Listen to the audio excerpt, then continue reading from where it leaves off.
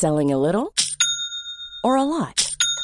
Shopify helps you do your thing however you cha-ching. Shopify is the global commerce platform that helps you sell at every stage of your business. From the launch your online shop stage to the first real-life store stage, all the way to the did we just hit a million orders stage. Shopify is there to help you grow. Shopify helps you turn browsers into buyers with the internet's best converting checkout. 36% better on average compared to other leading commerce platforms. Because businesses that grow, grow with Shopify. Get a $1 per month trial period at shopify.com/work. Shopify.com/work. There's never been a faster or easier way to start your weight loss journey than with PlushCare. PlushCare accepts most insurance plans and gives you online access to board-certified physicians who can prescribe FDA-approved weight loss medications like Wegovy and Zepbound for those who qualify. Take charge of your health and speak with a board-certified physician about a weight loss plan that's right for you. Get started today at plushcare.com/weight loss. That's plushcare.com/weight loss. plushcare.com/weight loss. Hello and welcome to another edition of your favourite podcast, Insane in the Fembrain. Hello everybody, welcome to the show. The weather's heating up. I love it. I love springtime. Gets hotter, doesn't it? I love it. We're walking around in our shirts, smashing stuff. I love it. Listen, before we get into it, I have to remember to do the admin first. I always get carried away, get chuntering on. So, firstly, over on Insane in the Membrane this week, it's a simulcast. I appeared on the Mishka Shubalai podcast, my great friend out there in Phoenix, Arizona. So that's what's coming out this week. That's going to be on our Insane in the Membrane channel. So so that's what's happening over there this week. Also, become a Patreon for early access to behind-the-scenes video recordings. So go to patreon.com/membrane podcast or via our link tree, which is in this podcast and all of our podcasts and all over my social media. So if you go to Instagram, I am Rich Wilson on Instagram. There'll be a link in the bio there, Linktree. On Twitter, which is I am Rich Wilson again. I'm on Facebook. All of across the board, there's a link to the Linktree, and if you click on that, that will take you to all that you need to do. So Patreon, it takes you to gigs where I'm going to be. It's all there. Producer Paul smashed it out of the park. It's all there. One link, click on that, and it's all there for you. But yeah, become a Patreon. And then you can become part of a very beautiful bunch of people, like Magzadoodle. She signed up. Thank you, Mags. Neil Reese. Hello, mate. Thank you very much. And the mighty David Harris for your continued support. You're a beautiful, beautiful man. He's loving these extras, and you will as well. So join up. Go to our patreon.com/podcast, Membrane Podcast page, and join in. Come and join in. And you can also send messages to us to say, look, I want to hear this, or I want to do that, and can you do this, can you do that? You become almost like a producer. So do that for us. That'd be fantastic. Also, check out stylish Insane in the Membrane t-shirts from buythatmerch.co.uk. Also, I don't need to tell you, but for new listeners, they're the guys from Save Our Souls Clothing doing our merch for us. Now they've got buythatmerch.co.uk. Good lads doing good things. It's vegan friendly, ethically sourced. It's wonderful. You're going to really enjoy that. Also, go to Wogan Coffee for our Insane in the Membrane exclusive coffee beans. They're based in Bristol. If you use the exclusive Membrane listener promo code Membrane, that's one word, for 10% off of our podcast packs. So yeah, again, click the link in the links for Linktree. Click the links in the links for Linktree, and that takes you to everything you need. Yeah, it's all there for you. One click and you're there. Woo! We got there. That's the admin done. Everyone all right? You good? Well, I hope so. Honestly, the episode with Mishka that I did, people that have already listened, Mishka's been on Insane in the Membrane himself. I first became aware of Mishka through Doug Stanhope and his work with him, and then I've been reading recently Mark Lanigan's book, Sing Backwards and Weep, and Mishka was the editor of that, because he was really good friends with Mark Lanigan of Screaming Trees, Queen of the Stone Age, who sadly passed away recently. So it was good to hook up with him again. So it's a really nice chat with him. We really got stuck in. It's nice. It was nice to have a chat. He's a good lad. And I hope you're all right. It's a funny old time. It is a funny old time, but and I've learnt this as well. Like last couple of weeks, people have been, I've been saying to people, I have been struggling a little bit, struggling to reach out and talk to people, because you just build it up in your head, didn't you? Like phone calls that need to be made and all that sort of thing. And then I did. I saw my good friend John Gamer. Hello, John. And we had a good chat the other day. That was lovely. So things are starting to level out again, because I'm facing up to the things. Instead of burying my head in the sand, I'm getting stuck in and doing the things. And the things I thought were monsters are actually not. They're no more than puppies. So, I've got to sort it out. But so I advise you to do that as well. So this week's guest is Lizzie Pollett. Now, Lizzie Pollett is, she works at Acast. She's behind the scenes at Acast. And she's a wonderful woman. And I got talked to her a little while ago, because we got mutual friends in Vix Layton and Dave Cribb. And I was like, yeah, let's get on and have a chat. And what a chat we had. Honestly, we covered so many things. It really takes a turn, which you'll hear in the episode. I won't give you any spoilers, but it really goes from one thing to another pretty drastically, and then comes out the other side in another place we never expected to go to. You're really going to enjoy this one. Lizzie's fantastic. She's an inspirational woman. So, again, chuntering on, you might as well listen to it. So, coming up in a minute is Lizzie Pollett. Selling a little or a lot? Shopify helps you do your thing however you cha-ching. Shopify is the global commerce platform that helps you sell at every stage of your business. From the launch your online shop stage to the first real-life store stage, all the way to the did we just hit a million orders stage.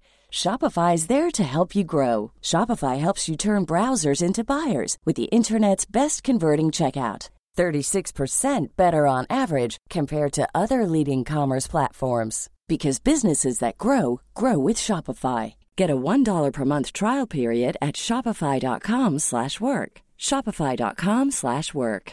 Ready to pop the question? The jewelers at BlueNile.com have got sparkle down to a science with beautiful lab-grown diamonds worthy of your most brilliant moments. Their lab-grown diamonds are independently graded and guaranteed identical to natural diamonds. And they're ready to ship to your door. Go to BlueNile.com and use promo code LISTEN to get $50 off your purchase of $500 or more. That's code LISTEN at BlueNile.com for $50 off. BlueNile.com, code LISTEN. Quality sleep is essential. That's why the Sleep Number Smart Bed is designed for your ever-evolving sleep needs. Need a bed that's firmer or softer on either side? Helps you sleep at a comfortable temperature? Sleep Number Smart Beds let you individualize your comfort, so you sleep better together. J.D. Power ranks Sleep Number number 1 in customer satisfaction with mattresses purchased in-store. And now, save 50% on the Sleep Number Limited Edition Smart Bed for a limited time. For J.D. Power 2023 award information, visit jdpower.com/awards. Only at a Sleep Number store or sleepnumber.com.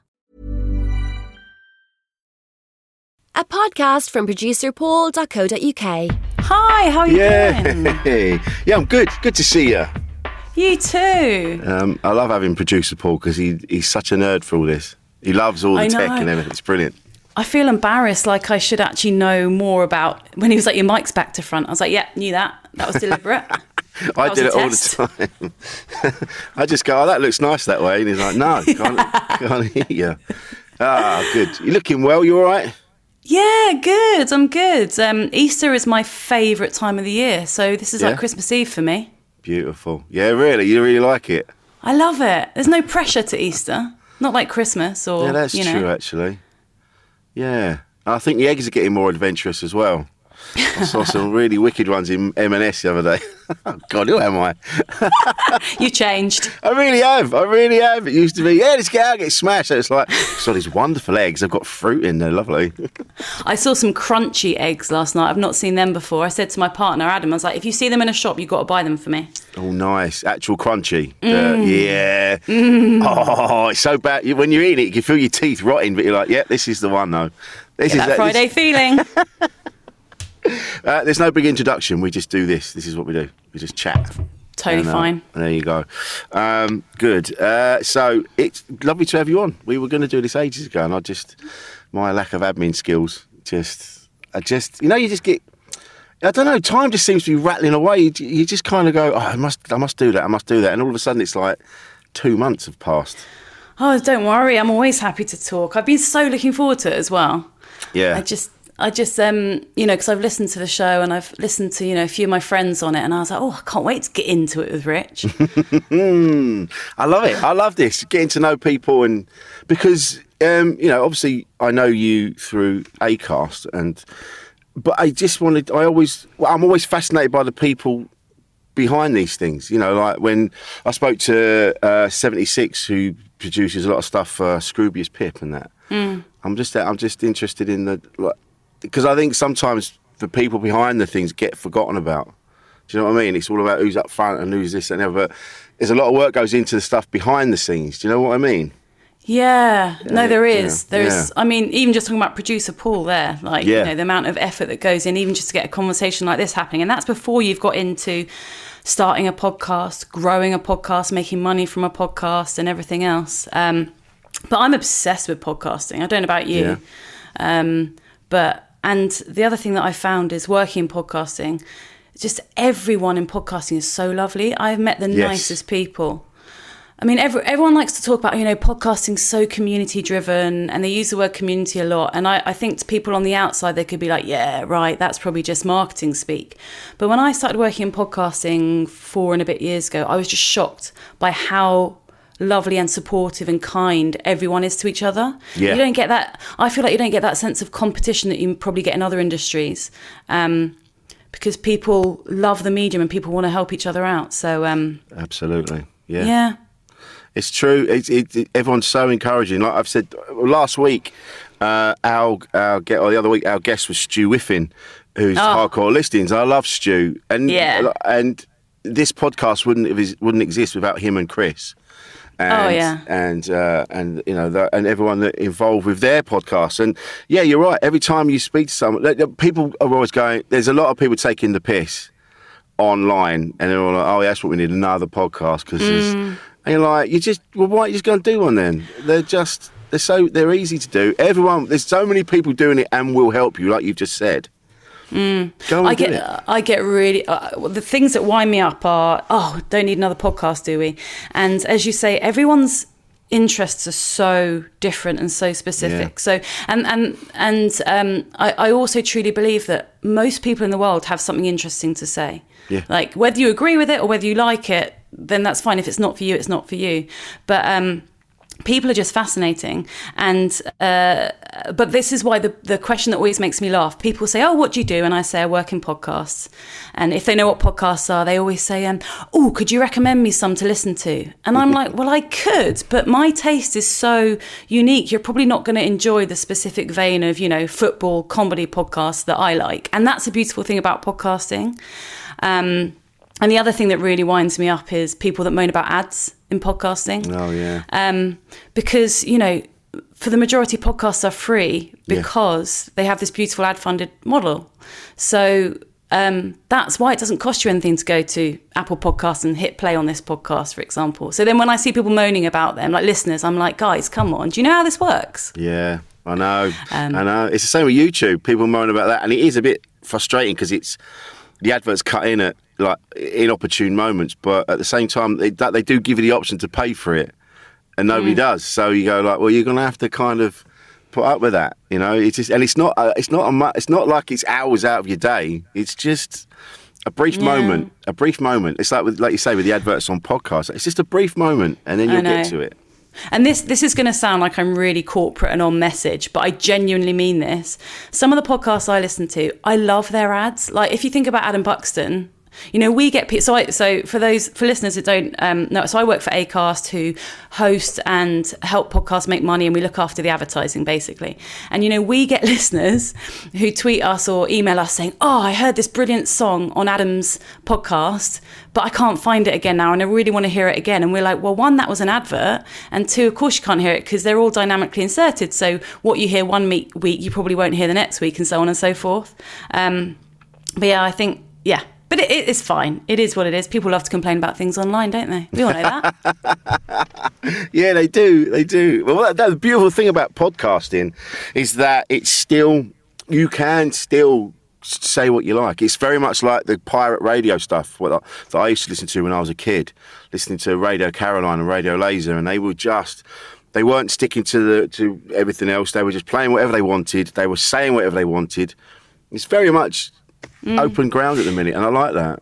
And I hope it never changes. And I find it really funny because that is the beautiful thing about it. And you will hear conversations on podcasts that would never make it past like a written interview or a TV interview or something, because they're so much more controlled. Yeah. And then sometimes some of our podcasters say to me, they're like, "You'll never believe it. I told a story about, I don't know, fly fishing, and I ended up catching a shoe, and it ended up in the Daily Mail." And I'm like, yeah, because podcasts drive the news agenda now. Like it used to be 3 years ago, it was like so-and-so posted on Instagram this or so-and-so tweeted that now. And if you look at it now, 9 times out of 10, that sort of more sort of celebrity gossip is like so-and-so said on a podcast. Yeah. But yeah, it's beautiful. I mean, man, I could talk about podcasts all day. I mean, I do talk about podcasts all day. It's literally my job. It's funny what you say about the you don't realise, because I had Jenny Ryan on from The Chase. Yeah. And I'm mates with Jenny, and so we were just chatting away. And she made we just chatting away. And then after the episode went out, there was got this email from the papers, and they were just going, we want to use a quote from your podcast. Do you give us permission? And I spoke to Jenny and I went, look, I've just had this. And we were racking our brains, like, we didn't say anything that was kind of controversial. We didn't say anything that was going to cause a fuss. We like, and then she was saying, oh, maybe it's because she talked about her love life and the papers are obsessed with the chasers and their love lives. And so we were like, oh, maybe it's that. But then when they went with it anyway. And then when it came out, it was something, she'd made some throwaway comment about Davina McCall. And they trying to turn it into the pair of them had beef. And you're like, what? It was just a comment about something Davina had said about something, and Jenny was sort of talking about it. It's crazy that podcasting is now where they go, like you say, or it's the tweets as well. Like I saw a thing the other day, someone had passed away. Everything was from Twitter. The comments were all from Twitter. It's funny. But I do hope it never changes though, because what makes podcasting great is that freedom and the fact that people can feel open and honest and can have conversations and that people want to listen to. And the minute it starts getting too sanitized, or people say, I can't talk about that, I won't talk about that, then game's gone, as my partner would say. Game's gone, mate. Do you find are Acast under pressure all the time for people trying to change it, trying to own it, trying to make it more? I don't know. Every time the corporate side of things tries to get involved, it's always about they want to make money from it, so they try and privatise it, if you will. Well, no. So, I mean, again, it sounds like I'm very on message, but I mean all this. The good thing about Acast is, we don't really get involved in the content at all. It's up to you to make the content. You make the podcast you want to make, and then we'll help you grow it and make the money from it. So we're never going to say, oh, Rich, you shouldn't have had that Lizzie Pollott on as a guest because your listening figures are going to tank. And so not at all. So it's not really a concern of ours as Acast. I can't speak for other maybe competitors or platforms who are much more in the business of making content. I also think it's an opportunity though, because we're constantly spotting trends or like gaps in the market. So everyone says, podcasting's oversaturated, too many people are making podcasts. But actually sometimes we're like, we need more, a few years ago it was like, we need more health and fitness or women's health and fitness podcasts because advertisers are crying out for them. So I think there's definitely some good opportunities to be able to, find some of the niches and the sort of formula that works really well as well. But more often than not, the most successful podcast, there is absolutely no rhyme or reason. There's no formula. If you look at the top 10 on Apple Podcasts right now, it's probably, I think, if I remember correctly, Crouchy, number 1. Yep. Talking. I was going to say nonsense. That sounds derogatory, but talking fun stuff about football. I think that Dario the CEO is number 2, business. Then you've got your Shag Married Annoyed, which is a couple arguing, more than that, obviously. You've got your Off Menu guys randomly talking about favorite. Like there is no uniformity or rhyme or reason at all. No, not at all. And that's what makes it beautiful. Yeah. As One Direction once said. Nah. What got you into it? What got you? What made you Or did you just go, it's a job, I'm kind of interested in No, the opposite, Rich, the opposite. So I was an obsessive radio person when I was a kid and a teenager. Right. So I grew up and I was very much of the era of Mark and Lard, Comedy Brilliant. Dave and Chris Moyles. Oh, amazing. Joe Wiley and Steve Lamacq of The Evening. So I'm not kidding when I say in my teenage years, there wasn't a Radio 1 show that I didn't appear on in some form. Oh, really? So I used to constantly phone in.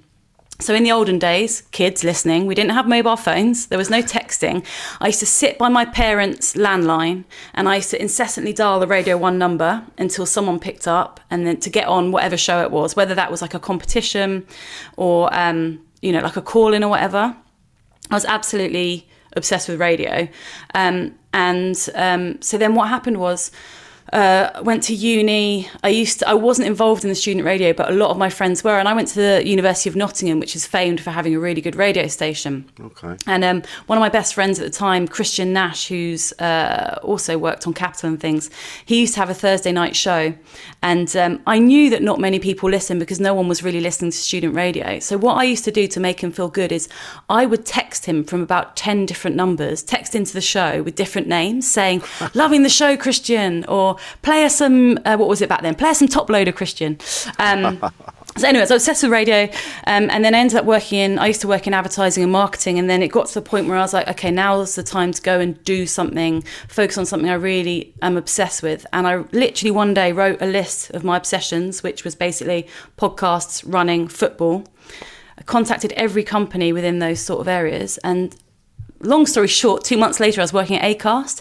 Amazing. And what I'd found was that I was following many of my heroes at the time who were moving into podcasting. And I have actually ended up now working along some of those people that I used to idolize. And I have to pinch myself every day. I'm like, how has this happened, you know? Yeah. So...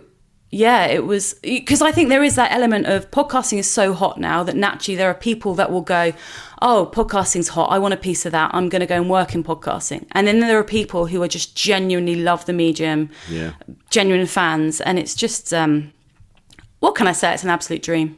I'm not going to lie to you. It really is. It's one of the best things I've ever done that I kind of, like I say, fell into. It was just talking to Stu and Chris, and then Brad Acton, who actually who was working with them, and he got in touch. And so now you're doing it, and it's amazing. And there are up to recently, I was having a bit of a wobble recently. I was a bit like, oh, does anyone care? Is anyone listening to this? Anyone give a shit? But luckily, producer Paul knows about all the numbers, and he's like, Richie, look at this. And I'm like, oh shit, yeah, sorry, mate. And all the messages you get from people, like you say, you're building up a community, people that love it, and it's a beautiful thing. Like I'm a comedian by trade, and if you had the same amount of people that listen to your podcast every week coming to one of your shows, you'd be elated. And it's a beautiful thing.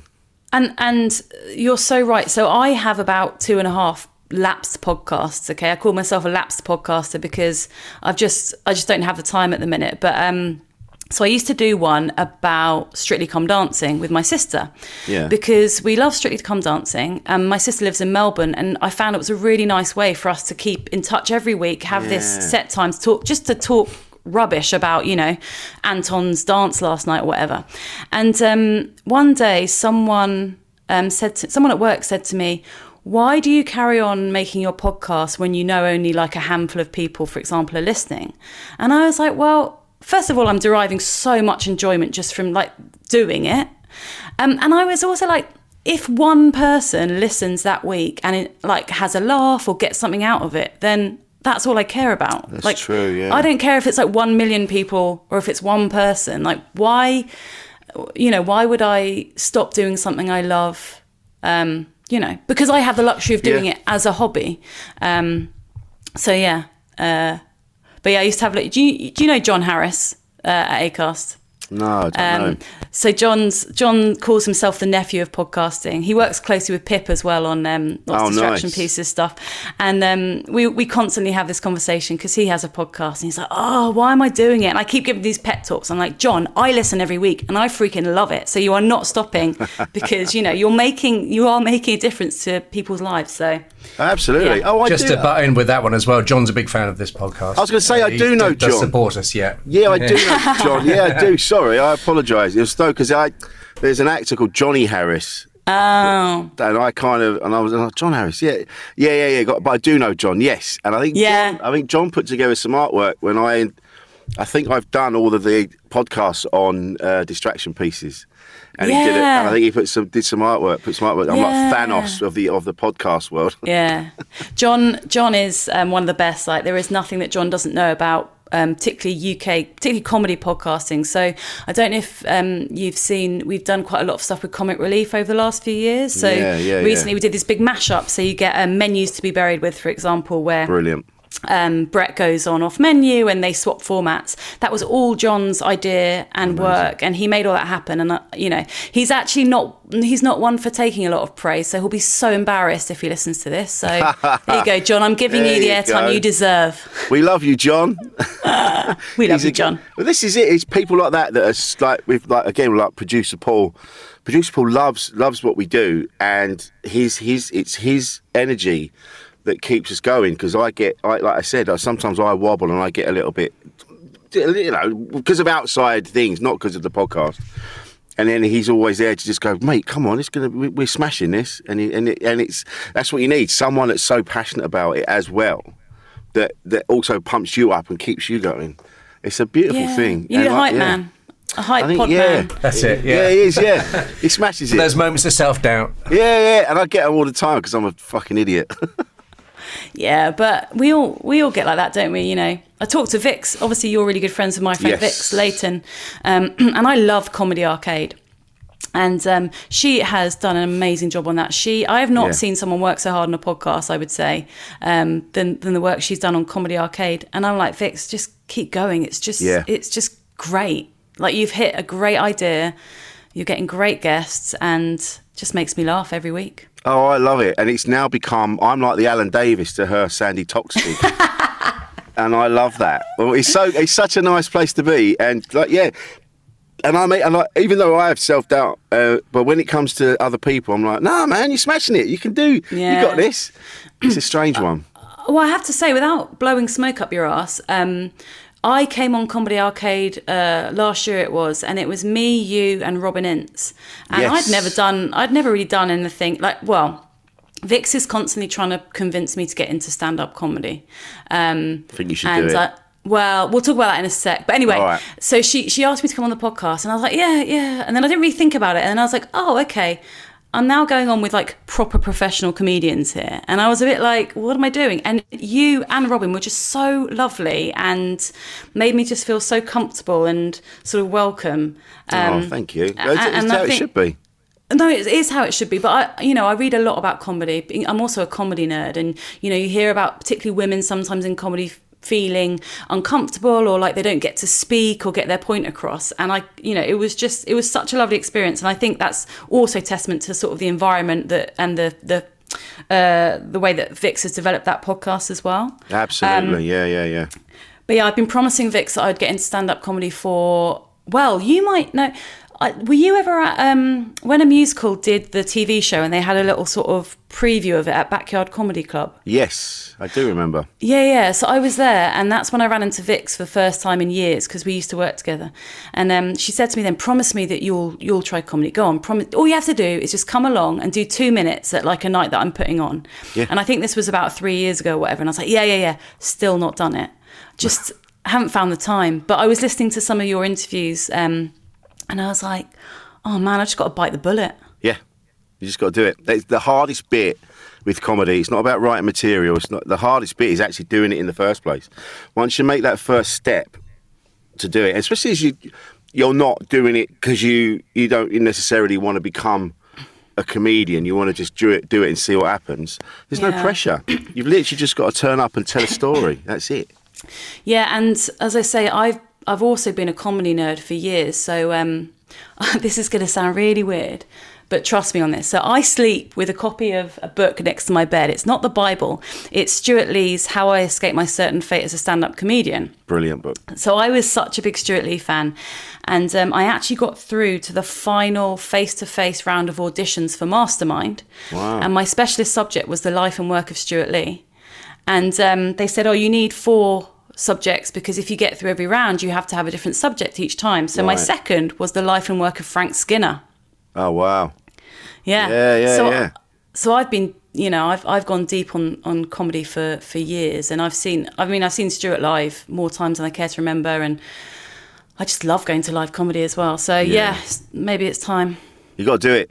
I think you've got to do it. And I will say, I love a sentence that starts with, this might be a bit weird. I love anything that starts like that. I'm like, oh, this is going to be great. I'm looking forward to whatever comes next. I've got plenty more where that came from. I felt really clever after I'd read Stuart's book because of all the footnotes. It was like a choose your own adventure going back and forth. Well, it inspired me. So I don't know which came first, but so I went to university and I studied French, and I had to do a lot of French literature, and I had to write a dissertation. I ended up writing a dissertation about the use of footnotes in books, in literature. And I don't know whether Stuart's book inspired me to go deep into that, or it was that's why I enjoyed Stuart's book so much. But it for anyone who's interested in comedy in general, or particularly the alternative comedy scene, the birth of alternative comedy in the 80s and 90s, it is well worth a read. There we go. I'm just doing a job here. Seems to be plugging Stuart Lee's books, but no, you're right. You're absolutely right. But this is it. People listen to this, and this is what they want. They want to know. They'll pick all different things. So people that want to start in comedy, they want to know how to do it, or podcasting, or just anything really. So this is great. This is great content, as they say. Great content. Yeah, great content, man. But there is. I like Steve Martin's book as well, Born Standing Up. I've not read that. Oh, it's fantastic. And there's also the audiobook of him reading it, and it's brilliant because he just talks about the fact that he died on his arse for years. Yeah. Years, and he just kept going, and it's a really fascinating book for anyone interested in comedy. Oh, maybe I'll look it up. Talking of audiobooks, are you into audiobooks yourself? Yes, I am actually. I'm starting. So I can't get my head around them, okay, because I don't read. I read about 1 book a year when I go on holiday. Right. Because I think maybe 10 years ago I would have been reading, where I'm just scrolling my phone constantly, as we all know. As we all know, yeah. But I can't get my head around listening to an audiobook, because I'm like, well, I may as well just listen to another podcast. The only time I did it was one of James Acaster's books, and he reads it, and I was like, okay, I'll give it a go. And I mean, I really enjoyed it, but I don't know, I can't get my head around them. Well, do you know what I do? I won't listen to everything, but if there's someone I'm really into, I'll have the audiobook and I'll have the physical copy. So I'll read it with the person reading it, and I'm sort of reading it. So it helps me, because I get distracted otherwise. I'm a bit, I'll be like 4 pages in, and I'm like, I haven't read it. I've been reading it, but none of this has gone in. Yeah. So I have to be really focused and go, right, I'm going to do this for a bit now, and then I'm going to do something else. But for a minute, I just want to do this. I normally do it late at night because I used to look at my phone before bed, and it used to drive me mad because you couldn't sleep. But now I read a book and try and calm down, and it's good to have the person's voice in your ears as you're reading it. I might try, but I can't promise anything. No. Bob Mortimer's is a good one. Yeah. I did think the other day that might be a good one to try. That's one. I think that's one to go with. Okay, I'll do it. I'll do my homework. Promise by the next time I speak to you, I'll have listened to Bob Mortimer's audiobook. I've got Doug Stanhope's Digging Up Mother on audiobook. That's really cool, because he not only reads the book, but he also goes off on tangents and talks about there's other, like the bits behind the stories, and he's got guests on who were actually there when this story was taking place, and he's talking to them, and it goes back and forth, and it's really interesting. So I might send you that and just have a listen to that. Okay. I don't know how you feel about Doug's in it, but well, yeah, no, that'd be interesting. Have you ever thought about writing a book yourself? All the time. I was thinking about it yesterday. I just had this idea yesterday, but it's what I want is to have the idea, write it all down, have it finished, give it to someone. They go, "That's brilliant," and then off you go. But it's all the back and forth and the editing and stuff. No notes, please. No, I don't. Just, is it good or bad? Just, it's done now. How about yourself? No. No. Okay, because my problem is this is going to sound, again, she's starting, but this is going to sound weird, but I'm convinced, and I'm going to say it out loud on this podcast, I'm convinced I have a hit comedy show, TV show within me. I've been writing one in inverted commas for a couple of years now. And my problem is, therefore, is I'm so convinced that that's what I'm going to do next in my life, that every time another creative endeavor pops up, like, shall I start another podcast or shall I, write a book or whatever? I'm like, no, because that's creative time I'm not putting towards the thing that I actually want to do. But then I don't actually do that, so I end up doing none of it. Does that make sense? Yes, it makes absolute sense. Absolute sense. And I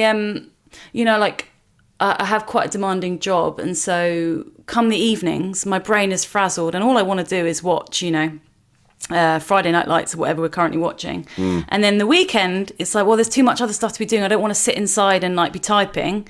And so then I think, well, I'll wait for holiday, and then I go on holiday, and you don't want to be on a computer on holiday. So it's just endless cycle. So I'm like until I'm not working, which I love every day, then maybe this is just going to stay in stasis, but fine, whatever. But I think what you want to do, and this is what happened with me, you want to hook up with somebody that has got that, or work with someone that's in that world or has got that kind of thing that can help you with it, get the idea out of your head. So I did some writing courses last year, and one of the people who did the course was an old friend of mine called Ren, and I used to know her years ago. She used to be at the Comedy Cafe in East London, and she went off to the New York Film Academy and studied there, and has gone on now. She's making films and things like that. And then we got talking, and then she sent me some things she's working on, and I was so excited to read them. And I'm like, oh man, this is amazing. This is incredible. This is that. And we had this back and forth. She's living in Sydney, so the timing, we had to make sure the timings worked, all that. It was brilliant. And then one day she said, have you got any ideas? And I gave her this idea. And then she came back to me, she went, right, this is what we're doing. And then now we're working on this film. Wow. And you're like, it wouldn't have gone anywhere if I hadn't spoken to someone that is actually in that world. And she's shown me how you do it. We haven't worked it for a while because we've both been busy, but she showed me how to do it. Like, even when, like, the beginning, you're not even writing dialogue. You're setting out the universe that your characters are in. You're talking about all the characters and why the characters are in each other's lives. It's a fascinating process. And that all came from being with someone that's in that realm. So that's what you'd need to do. And you must know someone. Well, I had a near miss.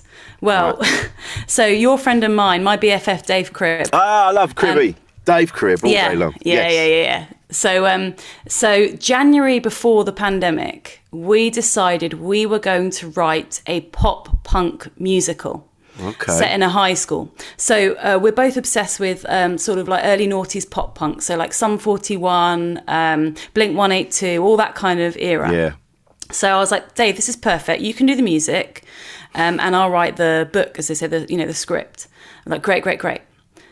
Fast forward 2 months, global pandemic hits, everything quietens down. We've got nothing to do, Do you think we actually put our minds to writing this musical? No, of course we didn't. So that was 2-3 years ago. And then we were going to last year, he'll probably kill me for giving away the secret because he claims it's still going to happen. We were going to make a podcast about the Muppets Christmas Carol where we watched 90 seconds, I think, or was it 3 minutes, of the Muppets Christmas Carol film every day and podcasted about that sort of 90 seconds or whatever it was. So I was like, bang up for it. I started writing a plan. He's like, oh, I'm busy. Let's see. Oh, I don't know if we can do it this year. Maybe we need to do it next year. And let's start in July 2022. So, Dave, if you're listening, we've got about 2 months left before we need to start. So I thought I'd found my creative partner that could hold me accountable. It turns out he's just as busy / distracted as I am. And Dave's great. I think that's a fantastic idea. Well, which one? The musical or the musical? Muppets? The musical would smash. The Muppets would smash. I hadn't seen the Muppets Christmas Carol up until Christmas just gone. Wow. I hadn't seen it, or I might have seen it when my boys were younger, but I forgot about it. And it's incredible. The one, is it Christmas Present? The big guy, and as he's talking to him, he starts getting older and smaller, and I was crying my eyes out. Were you there when Brett did his Muppets Christmas Carol in 9 minutes at a musical? No, I didn't see it. Have you ever watched it? Have you watched the clip on YouTube? Yeah, I mean, it's quite a grainy clip because I think it's just someone filming an iPhone, but it's so, because Brett's obsessed with Muppets Christmas Carol. Oh God, yeah. And so he basically performs the whole thing in, I think it's 9 minutes. I think Dave was on piano, and it's just brilliant. It's such a good movie. I can't believe it took you so long to watch it. I was never a big fan of the Muppets, weirdly. Growing up, I used to like, I didn't mind Sesame Street so much, but I don't know, the Muppets never really got me. But then having watched it recently, I was like, oh, this is fantastic. It's one of the best things I've ever seen. Do you like musicals in general? I never used to. I was always a little bit, it was always a bit Amdram and jazz hands, and I was never really into it. And it was only being with my ex, Jade, because she was obsessed. And so it was on all the time. And so you can't help but end up having a newfound love for it. And now I do. I absolutely love it. And now my new partner, she loves musical theatre, and so it's on all the time, and you can't. I love it. And again, doing a musical, I got to play the Phantom of the Opera. Oh, so what's not to love? I love it. What's not to? Oh, you got to come down. So do you know about Overtures, where Dave plays? Do you know about this? No. So there's a bar in the Hippodrome Casino in Leicester Square called Overtures in the basement. And it's a bit like, if anyone knows Marie's Crisis in New York. So you have someone playing show tunes, effectively, and everyone just singing along. So it's a bit sort of like karaoke come musical theatre. And so Dave and I went last October. We'd gone to see my dad perform. So my dad sings. We'd gone to see him at the Royal Albert Hall. What? Hang on. What? Yes. So he sings in choirs. So he's in the Royal Choral Society, and they do these big. Yeah, they do these big concerts called Classic Spectacular, which is basically all the big classical hits. And they have like indoor fireworks and lights and lasers. Wow. Anyway, I took Dave along with me. And long story short, we managed to talk our way into a private box, just to ourselves. And so we ended up having a bit too much to drink. And then we met my dad after the show for a pint, and my dad went home. And so we were like, hang on a minute, that Overtures bar that we've heard about is open. Let's go. So we went, and it was like our idea of heaven, people singing Andrew Lloyd Webber or, Stephen Sondheim or whatever. Anyway, fast forward a few months later, and Dave texts me, he's like, I've got a gig at Overtures. I'm going to be playing piano. I'm going to actually be the pianist. So he does that, I think, most weekends now, actually. And I've started going along quite regularly because it's just so fun. It's a great leveler, because it doesn't matter whether you can sing or you can't sing, or whether you like, Andrew Lloyd Webber or you like Disney or whatever. It's just pure joy on a plate. So you have to come down. And I'd love that. I just never thought I'd be into it as much as I am. And just when we used to go and see a musical, the pure joy from the audience, everyone joining in, they would carry you along. Like, it didn't matter if you were shit or if you whatever your skill level was. They just used to just carry you along with it. It was brilliant. Yeah, I love it. Yeah, I was I was in musicals when I was a kid at school.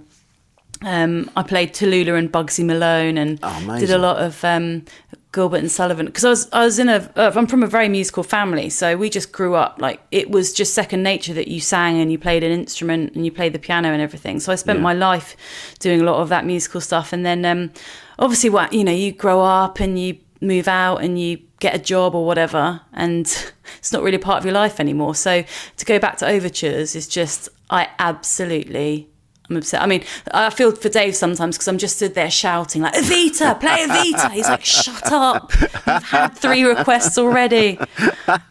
You just get swept up in it, don't you? It's such a fun thing. Yeah. But it sounds like you had a very supportive upbringing then. Yeah, I had. I did indeed. I was very, very lucky. I come from quite a what one might call like a standard sort of 2.5 children. So, you know, mum and a dad, and I have a brother and a sister. And I had a very happy, idyllic childhood, to be honest. Yeah. But then not to get too deep, but then my mum passed away when I was only 18 years old. Oh, I'm sorry. Yeah, so, you know, actually, sort of the family setup changes dramatically when something like that happens. And actually what you knew when you were 5 or 10 years old now looks very different when you're sort of, you know, 30s, 40s, and etc. So, it was... it's a weird one. It's kind of like this weird dichotomy of having such a beautiful, happy, normal childhood and then suddenly it all being sort of turned on its head in some ways, you know? Yeah, but not in others. How did you cope with that? I mean, because it can be a tricky thing. It can either divide a family up or bring you closer together. It's a funny one when you lose someone that's a cornerstone of the family. Yeah, I mean, in terms of the family, it definitely didn't divide us up at all. If anything, it probably brought us closer, I would say. And I love spending time with my brother and my sister and my dad too, because, you know, they're the only people that remember her like I remember or knew her like I knew her, because, you know, like my partner had never met her, obviously, and my friends now have never met her. It was such a weird time. It's such a weird age to lose a parent, I think, 18, because you're not really an adult. And I was quite an immature teenager, so I wasn't like an 18-year-old who was out and about or, you know, like doing all different kinds of things. And so, you know, I only realised the other day that I've now been alive longer without her than I was alive with her, which is really strange. Yeah. But yeah, no, it's strange. I'll tell you something that's helped me massively. Do you ever listen to Griefcast with Cariad?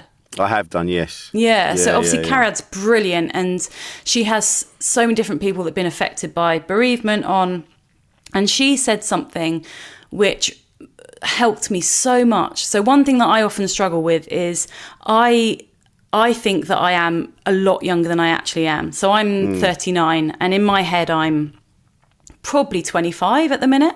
Yeah. In everything that I do, whether in my life and at work as well, you know, I like to have a bit of a joke, and sometimes I'm like, oh, should I be more professional? Should I be acting more like a 39-year-old? And Cariad said something when she was talking to Felix White, you know, from the Maccabees, who was on her podcast, and she said, because I think her father passed away when she was a similar kind of age to me, when I was, and she said that she always felt that she was frozen in time at that age that she'd lost her father. So I sometimes think that really resonated with me, and I thought, oh, hang on a minute, is it that I actually feel a bit frozen in time to back when I was 18, because that's when I lost my mum? And then I think, well, actually, I don't mind that at all, and that's really helped me accept who I am, because I'm like, well, first of all, if that's, you know, to do with sort of my mum, and my mum was very like that as well. She was a teacher, but she was like the teacher that you could have a laugh and a joke with and all that kind of thing. So it's really helped me sort of think more about, it's okay to be like that, because that's sort of like the legacy that's been given to you. Absolutely. Sorry, we've gone very deep there, going from, you know, audiobooks through to... That's the thing with a podcast. It just, people do feel they can open up. It's a safe space. And it's nice, though, because that's what it's... Because I think grief comes up quite a bit. We had Mark Lemon on, and Mark Lemon, sadly, his dad was murdered when he was 12. And he talks about it a lot. Like that's what he does now. He helps people with their grief and understanding grief. And this is what... And loads of people have messaged in after going, I really needed that. Because no one tells you how to handle it when you lose a loved one. Because it's come up. Ihsan Akbar as well. He mentioned it when he lost his mum, and it's like they've both said that the grief doesn't go away. You just learn how to carry it around. You find somehow you find a way to carry it with you, you know, and a way to kind of remembering the good things, like, you know, remembering the good things about your mum and and the person you've become now is thanks to her. So, there's things like that. You're so right that there is no sort of manual or guidebook on how you're supposed to deal with bereavement or how you're supposed to behave. And I remember vividly, so I hope I'm remembering this right. I'm doing my family a massive disservice if not, but I think it was just after my mum died. And so what happens when something like that happens is you feel famous for a bit because everyone wants to come and see you. Everyone's talking about you. If you get stopped in the street, because my mum was quite a big figure in the local community because she was a teacher. So everyone sort of knew who she was and therefore who I was. So they'd be like, you don't know me, but I knew her and how are you doing? So that you go through this period where you basically, it sounds really weird to say it, but you sort of feel famous. And then that stops.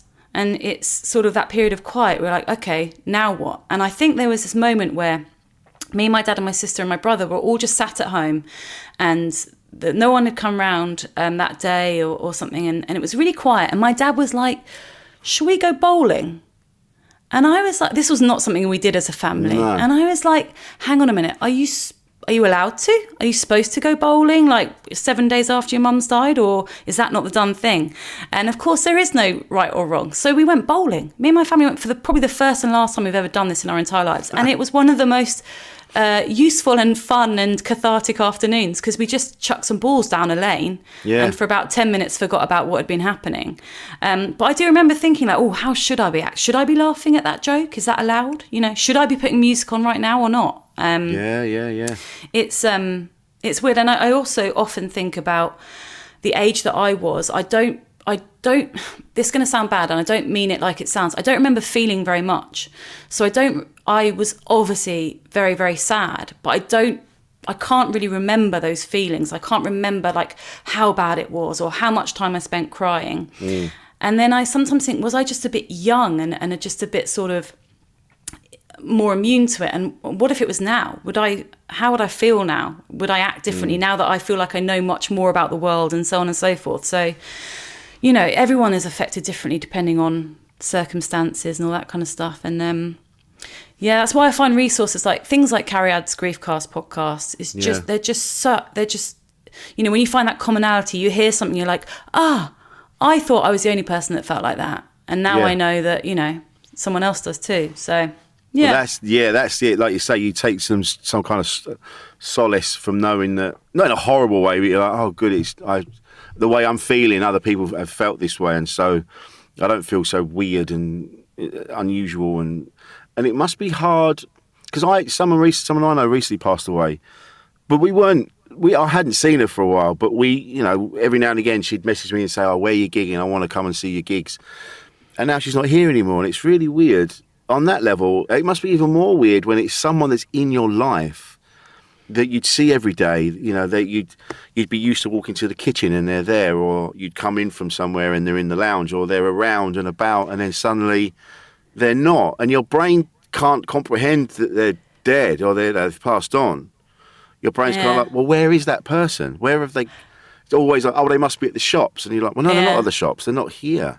Yeah, I find it less the sort of physical, like they're not here thing, but I'm astounded that even now, 20, whatever, just over 20 years on, I will still be doing something and something pop into my head and I think I must tell mum that, she'll find that hilarious. Right, and then I go, oh, no. And that's like over 2 decades. Wow. I have it with Maltesers. My mum loved Maltesers. She was obsessed with Maltesers. And if I see a Maltesers bunny, which are all in the shops at the minute, my first instinct is get that or tell my mum that there's a new Malteser bunny. And then I'm like, no, hang on a minute, which is crazy. But I also like it. I really like it because it means that I don't forget her, or I don't forget those little sort of quirks or those stories. And, it feels like almost like she's still sort of around because, Malteser bunnies are still around. How funny is that? But I think from my own point of view, I think how I would like it is I don't want people to be, I want my loved ones, everyone, once I'm gone, I would like them to carry on with their lives and have as much fun as they can, because life is, as we know, it's fleeting and you could be got at any minute. It could be your time, and so as difficult as it is, and like I say earlier on, I'm talking about self-doubt and stuff. I do try and focus on the fact that, as far as I'm aware, this is the only chance we get, and so we should try and make the most of it if we can. Yeah. And I would like the people around me to kind of go, "Oh, I loved him, and I miss him," and think about me, but don't think that life's over just because your dad's gone or whoever. Just like you say, you think about your mum in lovely ways, and always remember. I think what people worry about is being forgotten once they're gone, and I don't think that's ever the case, is it? You're thinking about Malteser bunnies and things like that. Yeah. No, you're so right, and I think a lot about legacy as well, and I think People say to you, one thing that people say to you when you're a kid is, "Oh, your mum must be so proud of you," and then after she passed away, people say, "Oh, she'd be so proud that you did this or you got that job or whatever," and you think, and part of it is just a bit of a cliche, and you're a bit like, "Yeah, whatever." And you think, no, do you know what? Damn right, she would be proud. And the other thing is very specific to losing a mother, and this is a gross generalisation, but in general, mums are the ones that are like notice everything and will pick up on everything and be the first ones to call you. I mean, that is such doing dads a disservice. But my dad's wonderful and brilliant, but a mum is more likely the one to be like a bit more thoughtful or whatever. So sometimes. Like that is something that I miss in a certain way. But then I think, well, yeah, she would be proud, and I can still feel like she knows, what's going on, even if she's not physically here. But actually, talking about what happens when you die, I was laughing to myself. You had one of my favourite people on, Jeff Lloyd, a while ago. Oh, I love Jeff, yeah. He lives quite close to me, so nice. We've been on a few walks in lockdown in the park, and he's just one of the nicest people you could ever hope to meet in your entire life. But on Adrift, the podcast that he does with Annabelle Port, I'm sure it was them. They were talking the other day, I think, about wanting to people that want to fake their own deaths just so you can see what the funeral would be like and see who says what and see who turns up, who cries, who doesn't, and all this kind of thing. And I thought that would make a brilliant premise either for an actual business or a film or something where you can, this service where you can actually fake your own death just so you can see what people would say about you. Yeah, that's a great idea. I think, wouldn't it be horrible though if it turns out you weren't as popular as you thought, and it was like, oh my God, thank God he's gone. Jesus. One of my favourite things that Frank Skinner always says, and I might get this wrong, he says, you can spend your whole life trying to be popular, but the size of the crowd at your funeral will be largely dictated by the weather.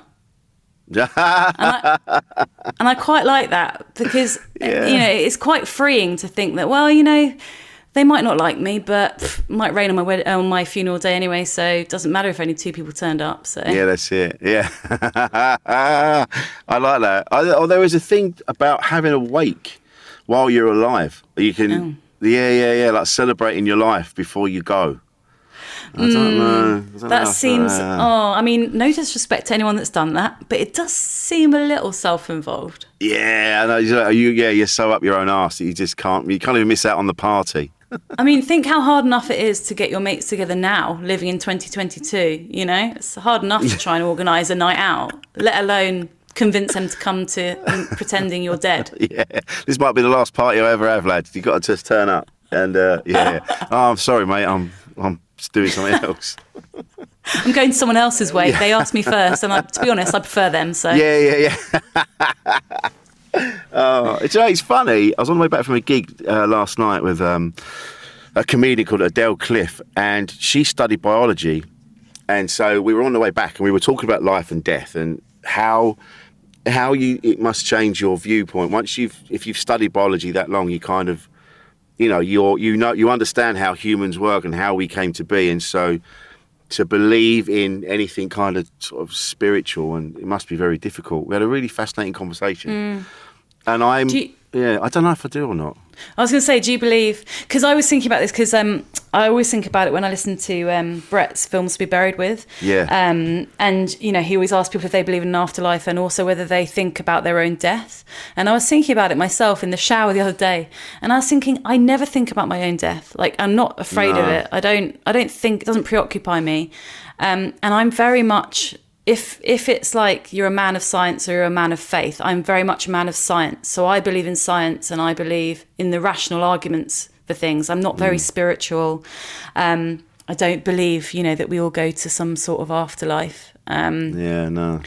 But I do think that it's a very good metaphor for exactly what we were just talking about. So, yes, I don't believe that my mum is now in some sort of other place waiting for me, but I do believe that she lives on in the thoughts and the memories and the Malteser bunnies of this world. So maybe the first people that started talking about afterlives were actually using it more as a metaphor, which I think a lot of religion is, to be honest. I think you're right. But I'm very much a rational science. Science says so no. I'm the same. I do believe in energy. This is what I was talking about last night. I believe that our energy goes somewhere. And I've said this on here before. I used to work in an old people's home. I used to do the night shift.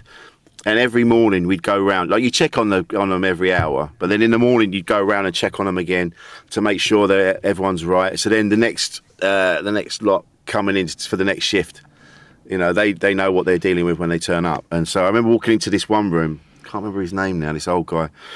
And as I opened the door, he took his last breath. And as he took his last breath, the whole room dimmed.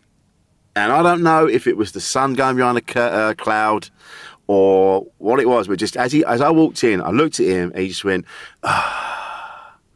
And then it went really dim. And it was like I'd seen his energy just go. It was incredible. Wow. So I believe that our energy that we've created goes off somewhere. We like you say, we become part of something else. Because we are just atoms and molecules and things vibrating at different ways, I think. So it goes somewhere. It goes somewhere. Doesn't it? Did you say you used to work in an old people's home? I did, yeah. I worked in a couple of them years and years ago, 30 years ago now. Did you watch Derek, Ricky Gervais's Derek? I did. Did you love it? I thought it was bang on. Yeah. I absolutely loved it. And I think it got a bad... No, I don't think it got bad press, but I think that people that didn't actually watch it thought it was about one thing, but it was actually about something else. Yes, exactly. They just saw Ricky's character and that was it, yeah. And I think it's going to sound very wanky. I think it's his best work. And when people are losing their mind over Afterlife, because that got such a great reaction, such a massive following, I'm like, but guys, do you know his second album, Derek? Yeah, you really should. But I thought Derek was just beautiful, the way it represented life, death, what happens to you at the end of life, dying with dignity, kindness, basically. And so, I try to spread the Derek gospel to as many people as I can. If you've not watched Derek and you want to be uplifted in a weird way, then you should watch it.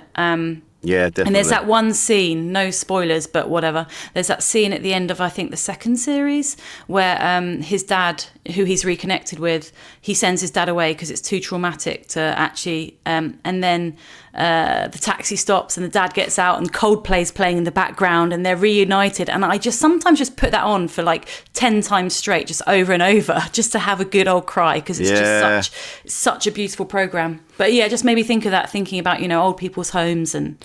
it's one of those things. But Derek was bang on. And there's a couple of nurses. Most nurses are like the Kerry Godliman character. Oh. And they care and they go above and beyond. But there were so many people involved, and especially the people that own the care homes, that were just horrible, greedy people that didn't give a shit about the people that they were just there to just take their money from them. And that's why I had to stop working in that industry, because I just couldn't. I was always arguing with people. There was one particular staff nurse that, when she was on, I used to hate working with her because we'd turn up for the night shift, we'd change over, she'd push 2 chairs together in the lounge and she'd just put a blanket on, watch telly and go to sleep. We used to argue all the time because I'd go up. I'm not trying to paint myself as, Superman, but I was there because I wanted to take care of people. And me and her used to, because she was like, "What are you doing?" I said, "Well, we got to check on them." There's one particular woman that would get in all kinds of distress if you left her for too long. So, you always had to check on them. And this one woman used to just drive me mad, and no one did anything about it. So in the end, I'm like, I can't work here anymore. And that's what happens. People that give a shit actually get driven out because there's too many people that don't give a shit, running the things. You know, it's really sad that you've worked so hard all your life, and then you end up in a place like that, and all you're down to your bare minimum belongings. You know, and it just makes me sad. That's why I want to go in a weird way. I want to just be walking along one day and a piano falls on me. Or just, you know what I mean? Just something happens. A piano playing Phantom of the Opera. Yeah. Or just something will... I'll just I'll walk into a big hole, or aliens will take me somewhere, or just, I don't know, something unusual. I don't want the long drawn out thing where no one cares, or you can't wipe your own backside. And oh, God. You know, I might Hunter S. Thompson myself and just take myself off. Anyway. Oh, God. This is taking a turn. You never know where it's going to go. No.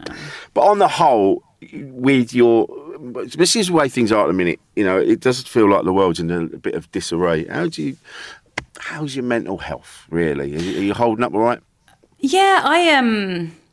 I've been incredibly lucky because first of all, you know, as I said, I had a very happy and I mean, in some ways, privileged upbringing. You know, and so I've always traditionally or historically been quite, you know, I've had quite an even keel when it comes to mental health. And then with the pandemic, again, we were so lucky because, you know, podcasting was thriving because everyone was listening to podcasts. People were making podcasts. It could continue. Everyone just pivoted to making them remotely, which is now just like the standard. Yeah. So I had a good, enjoyable job that was really busy.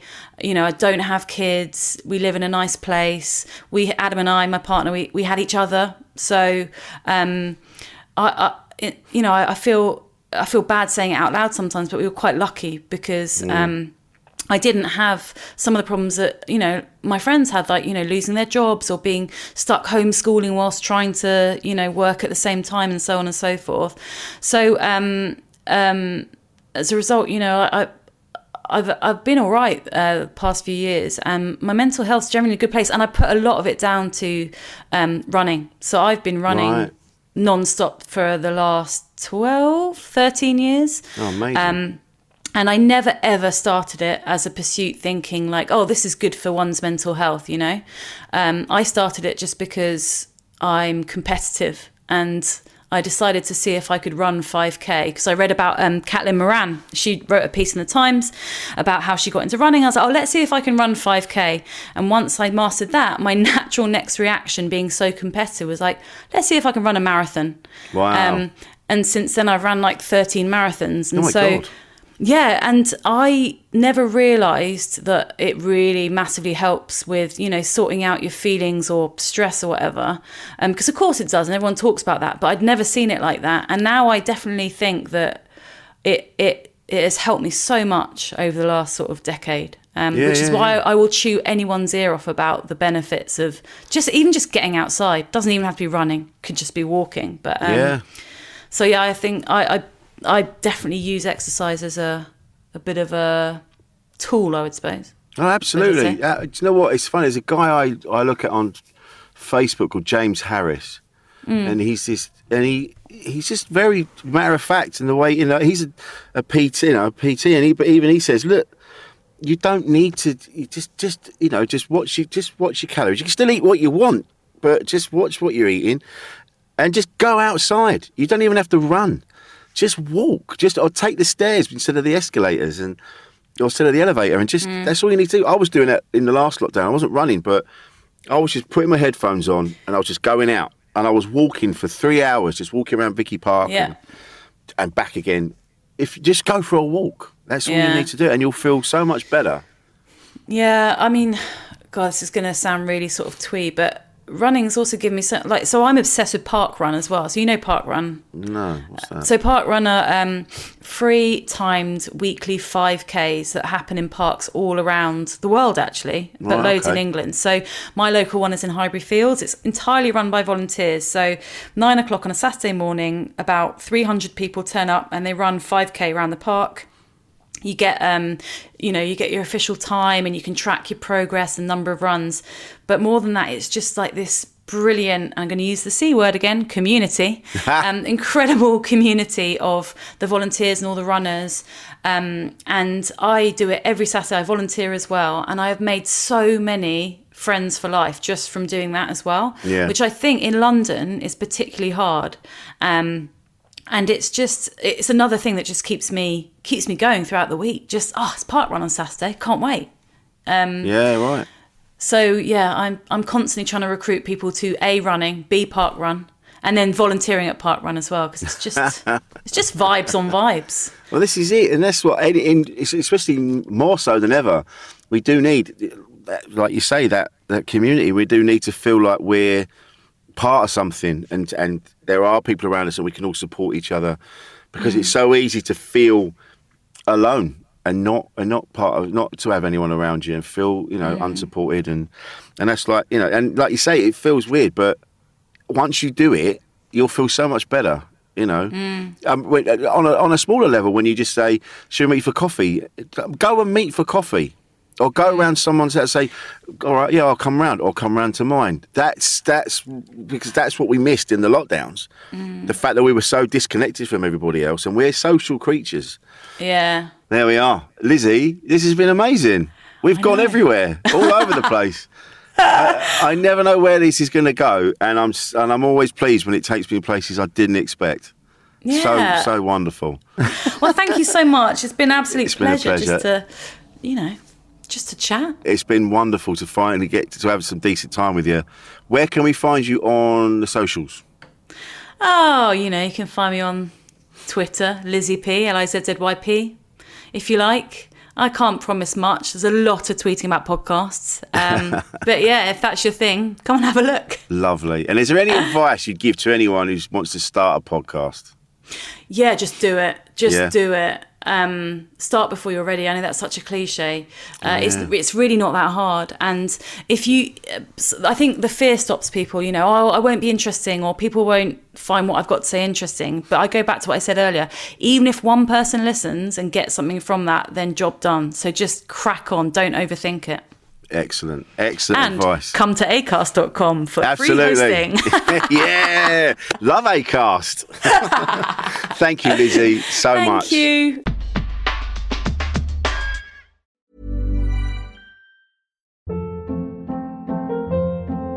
Hold up. What was that? Boring. No flavor. That was as bad as those leftovers you ate all week. Keke Palmer here, and it's time to say hello to something fresh and guilt-free. HelloFresh. Jazz up dinner with pecan-crusted chicken or garlic butter shrimp scampi. Now that's music to my mouth. HelloFresh. Let's get this dinner party started. Discover all the delicious possibilities at HelloFresh.com. Even when we're on a budget, we still deserve nice things. Quince is a place to scoop up stunning high-end goods for 50 to 80% less than similar brands. They have buttery soft cashmere sweaters starting at $50, luxurious Italian leather bags, and so much more. Plus, Quince only works with factories that use safe, ethical, and responsible manufacturing. Get the high-end goods you'll love without the high price tag with Quince. Go to quince.com/style for free shipping and 365-day returns. Imagine the softest sheets you've ever felt. Now imagine them getting even softer over time. That's what you'll feel with Boll & Branch's organic cotton sheets. In a recent customer survey, 96% replied that Boll & Branch sheets get softer with every wash. Start getting your best night's sleep in these sheets that get softer and softer for years to come. Try their sheets with a 30-night guarantee. Plus, get 15% off your first order at bollandbranch.com. Code BUTTERY. Exclusions apply. See site for details.